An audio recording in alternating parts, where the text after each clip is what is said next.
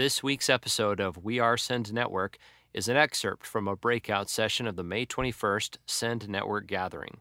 For more content like this, go to sendnetworkgatherings.com. Brotherhood, multiplication, restoration. We are Send Network. We're a family, planting churches together. Join us as we hear from leaders of this movement from across North America and discover what it really takes to plant churches everywhere for everyone. Holistic discipleship has at its very premise that every person has been created in the image of God, and every part of our lives was meant to be redeemed for the glory of God. And so when we're looking at people moving people forward in the relationship with Christ, we're really asking, how can God get the greatest glory in every part of that life where they spend the most time, and really also where they have the greatest problems? And so the problems of people in your church and my church are really a microcosm of our city's problems. And this idea of holistic discipleship has really created for us at Christ Fellowship Church in Tampa a direction that focuses on asking a question: how does Jesus get the greatest glory through the people he's invited us to disciple and mentor in our neighborhoods, at their places of work, in their job, in their relationships, in their marriage, in job creation? In fact, growing up, I actually never heard any church talk about a theology of work or a theology of job creation or a theology of economics or business startups or a theology of gospel penetration to our neighborhoods or a gospel understanding of hospitality or a theology of freedom over addiction. And these are where your city and my city is hurting. It's where the greatest problems are. And we know that because that's where people in our church really have the greatest problems.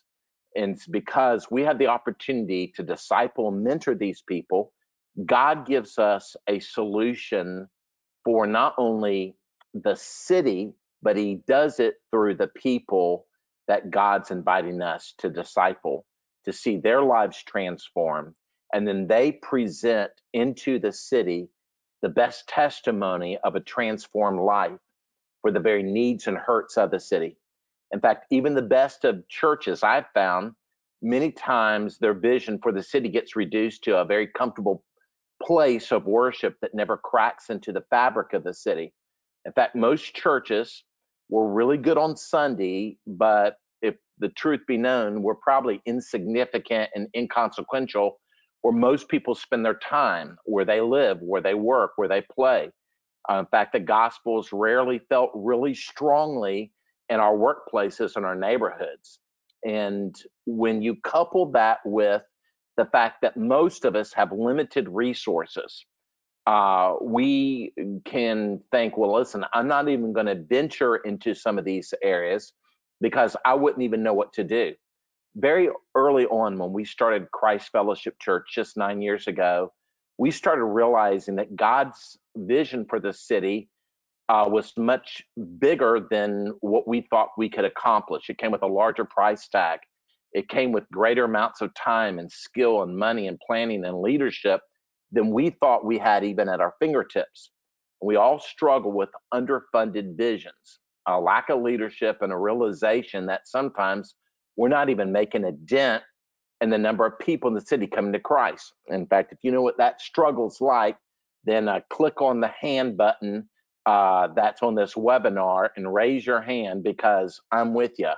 In Matthew 9, Jesus, understanding this whole area of fixing the greatest problems in people's lives through the gospel and through holistic discipleship, really came about. In Matthew 9, verse 35 and 38, you no doubt know the scripture extremely well. It says, and Jesus went through all the cities and the villages, teaching in their synagogues and proclaiming the gospel of the kingdom and healing every disease and every affliction. And when Jesus saw the crowds, it says he had compassion for them, for they were harassed and helpless like sheep without a shepherd. And then this is really significant, these 6 words right here. Then he said to his disciples, the harvest is plentiful, but the laborers are few. In fact, Jesus' ministry at this point has had, just crazy success, hasn't it? If any of us could go 1 out of 10 for healing people, we would be writing books and people would be writing books about us. And Jesus goes 100 for 100 in the middle of such crazy success. He gets sick to his stomach, the Bible tells us, because he realizes that even with all the success, there's a problem. And that is, there's people that he has seen, people in our neighborhoods, in our workplaces, and in our neighborhoods, in our homes, and places we play, in restaurants. And when he looks around, what makes him sick is they are shepherdless. He has nobody watching over their soul. He has nobody that he can see that's involved in their lives enough to say, hey, how does Jesus transform every one of the areas of your life where you've experienced problems? How does Jesus get the greatest glory through your life in the neighborhoods that you live in, the workplaces where you have jobs? And this is your city and my city's issue right here. You and I ought to get sick also when we look at the significance of the problem and the lack of leaders. And so what does Jesus do? Well, he does something different than I probably would have done. And it's found in those 6 words. In fact, it says right here, then he said to his disciples. When Jesus looks at the problem, and then he looks at the people with the problem that are next to him, and then he looks at the disciples. The disciples are not A level, they're not even B level. In fact, he calls them into doing something that actually they have no ability to do apart from the work of Christ in them. In fact, they are probably people that you and I, these disciples, would never hire on our staff at our church. And I want to give you a thought here. Every time that God calls us into a God-sized vision to solve the problems of our city, to disciple others who have problems, he invites us to start with what he's already given us.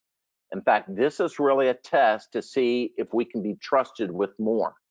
Your vision for your city starts with the people that God has already placed around you, not the people you want to be on your staff. It starts with the resources you currently have, not the ones you want.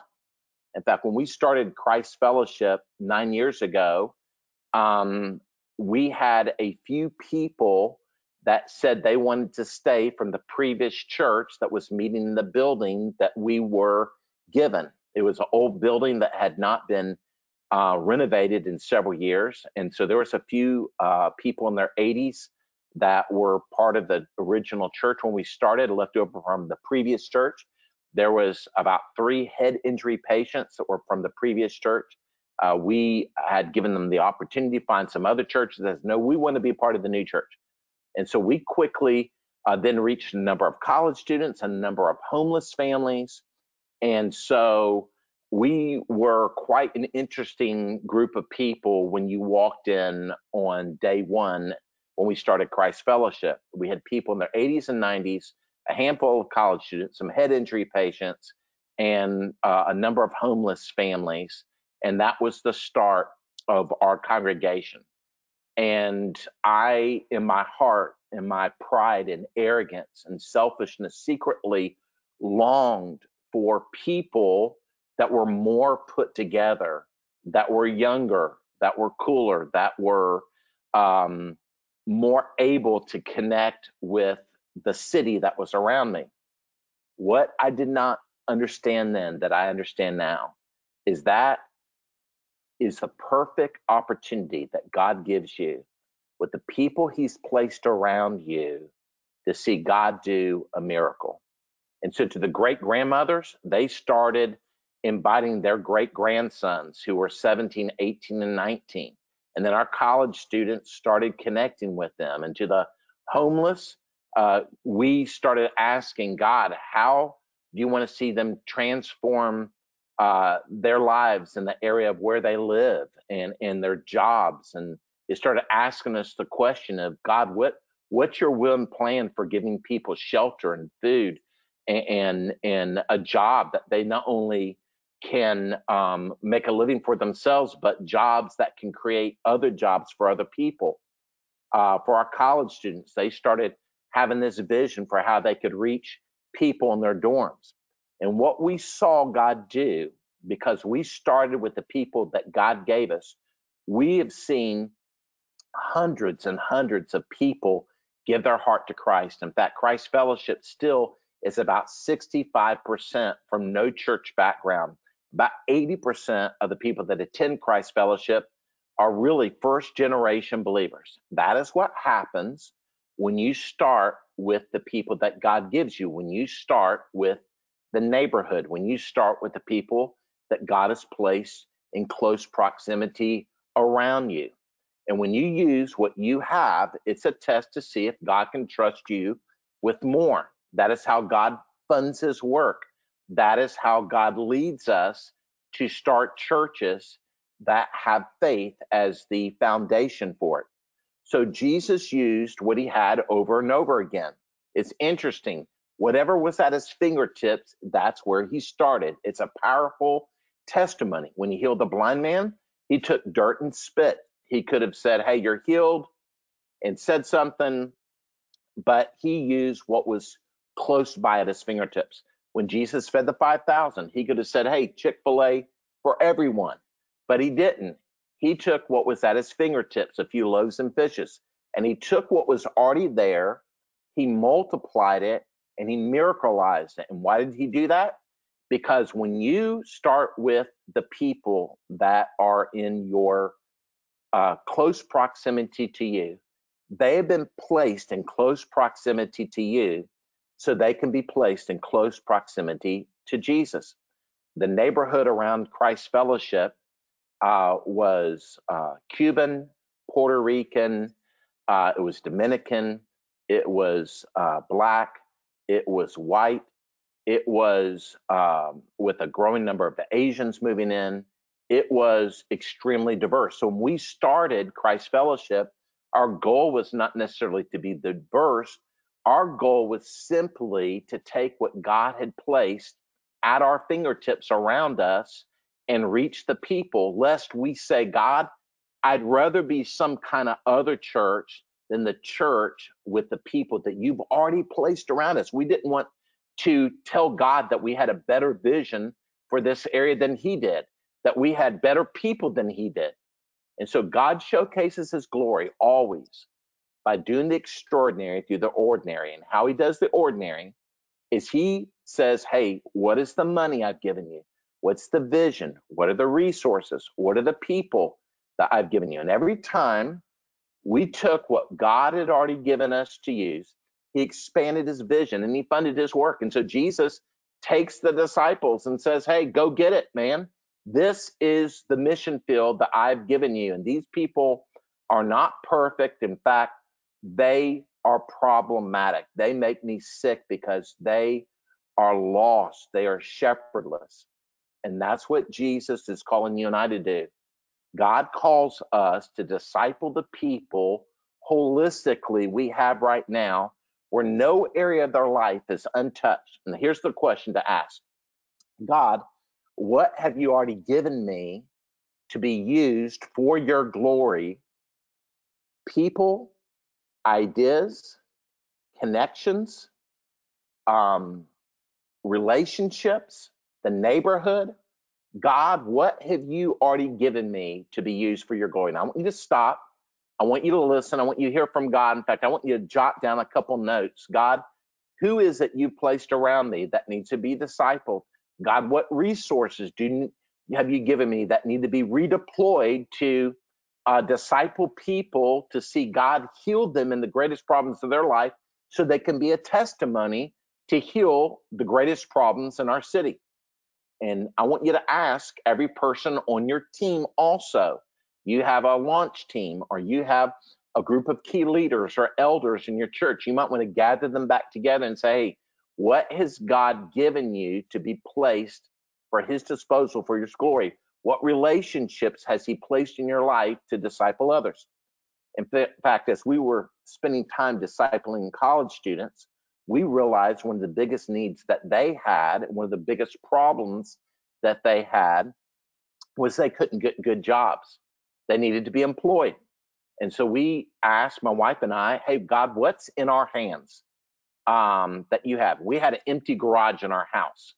And so I told my wife, maybe we could park our cars on the street, use our empty garage, and we could take furniture that was broken down that people were either giving away or selling on Facebook.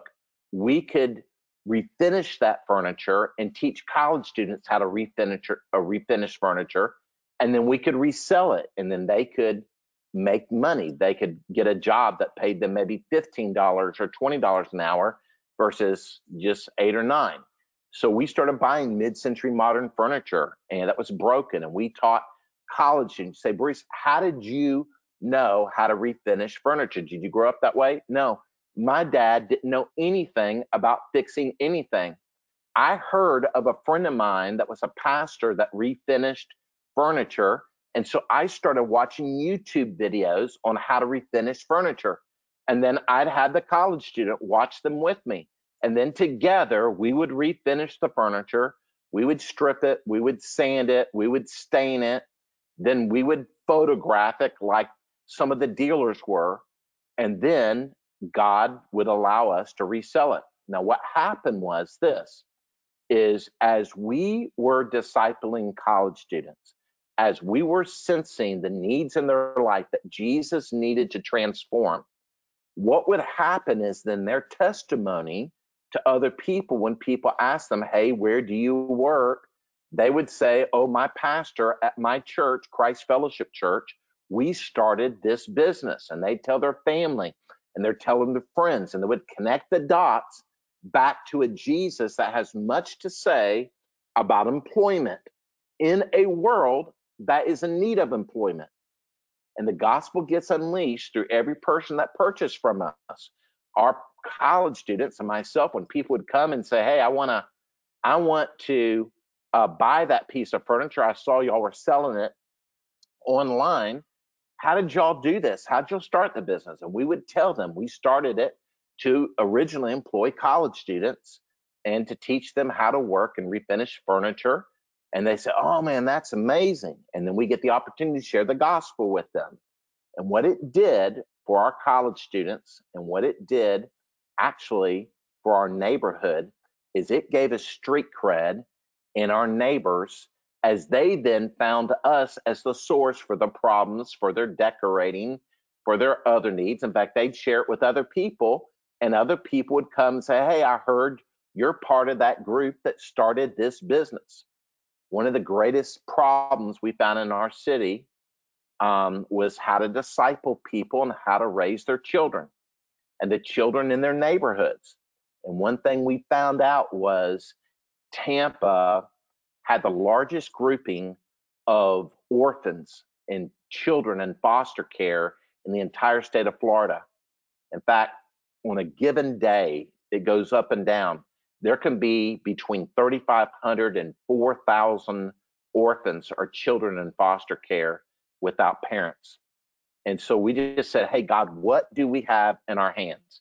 What are these friendships you've given us with our neighbors?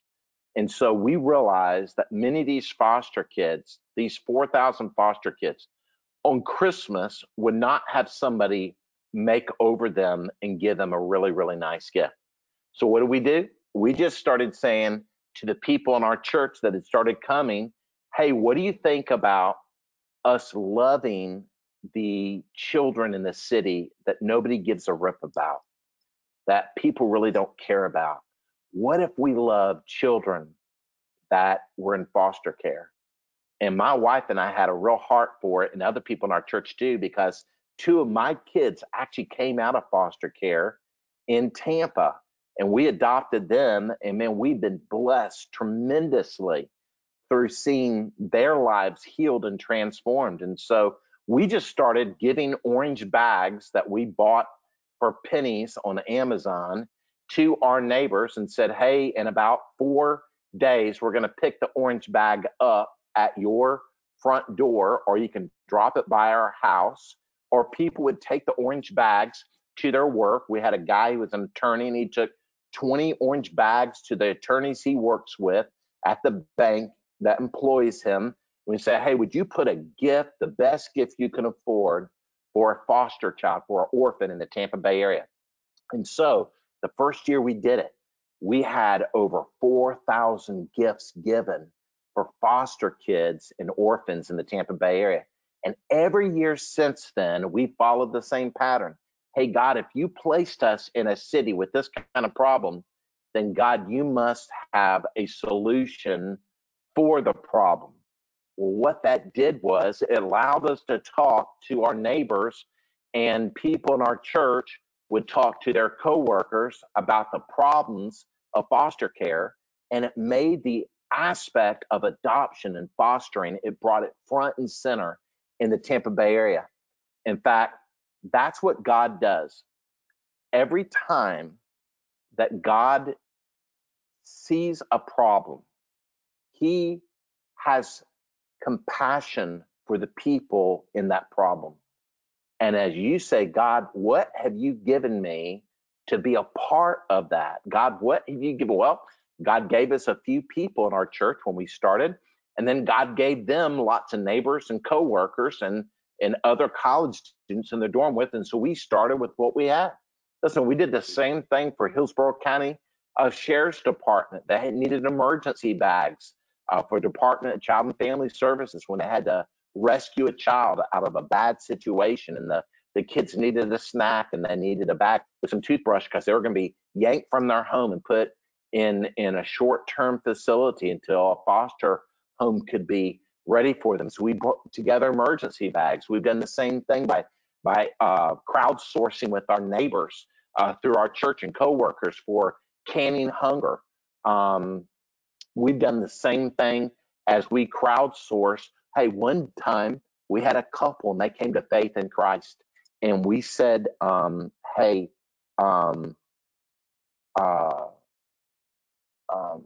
and they got baptized and their life was changed. And we said to them, what do you think God's doing in your life? And this guy was an award-winning 5-star chef. And he goes, well, I can tell you one thing, man, I moved from a great job, a great restaurant in Dallas, and I joined up with some guys in Tampa to start some restaurants here, and I'm just not feeling comfortable about this relationship. And as we discipled this couple that had come to faith in Christ, that were amazing chefs, God placed in their heart the need to make amazing gluten-free desserts and baked goods for people that were in the Tampa Bay area that had celiac disease or were gluten-free. And in fact, they became so good at it that recently they sent 36 gluten-free carrot cakes to one of the nicest hotels in the Tampa Bay area, and they send gluten-free desserts and cakes to be resold at hotels and coffee shops and things like that, simply because we had a rundown kitchen in our church, and they were chefs, and God gave them a vision for seeing Jesus enter into the gluten-free market, into people that had celiac disease. I mean, who knew how many thousands of people in the Tampa Bay area had that problem, but Jesus knew. And when you disciple people and you say, hey, how does Jesus enter into your job? How does Jesus enter into that? The problems that God is solving in their life become the testimony that God uses to help solve the problems that are in your city. You have been listening to We Are Sin Network, a resource of the North American Mission Board. For more information about today's podcast and other relevant resources, visit sendnetwork.com.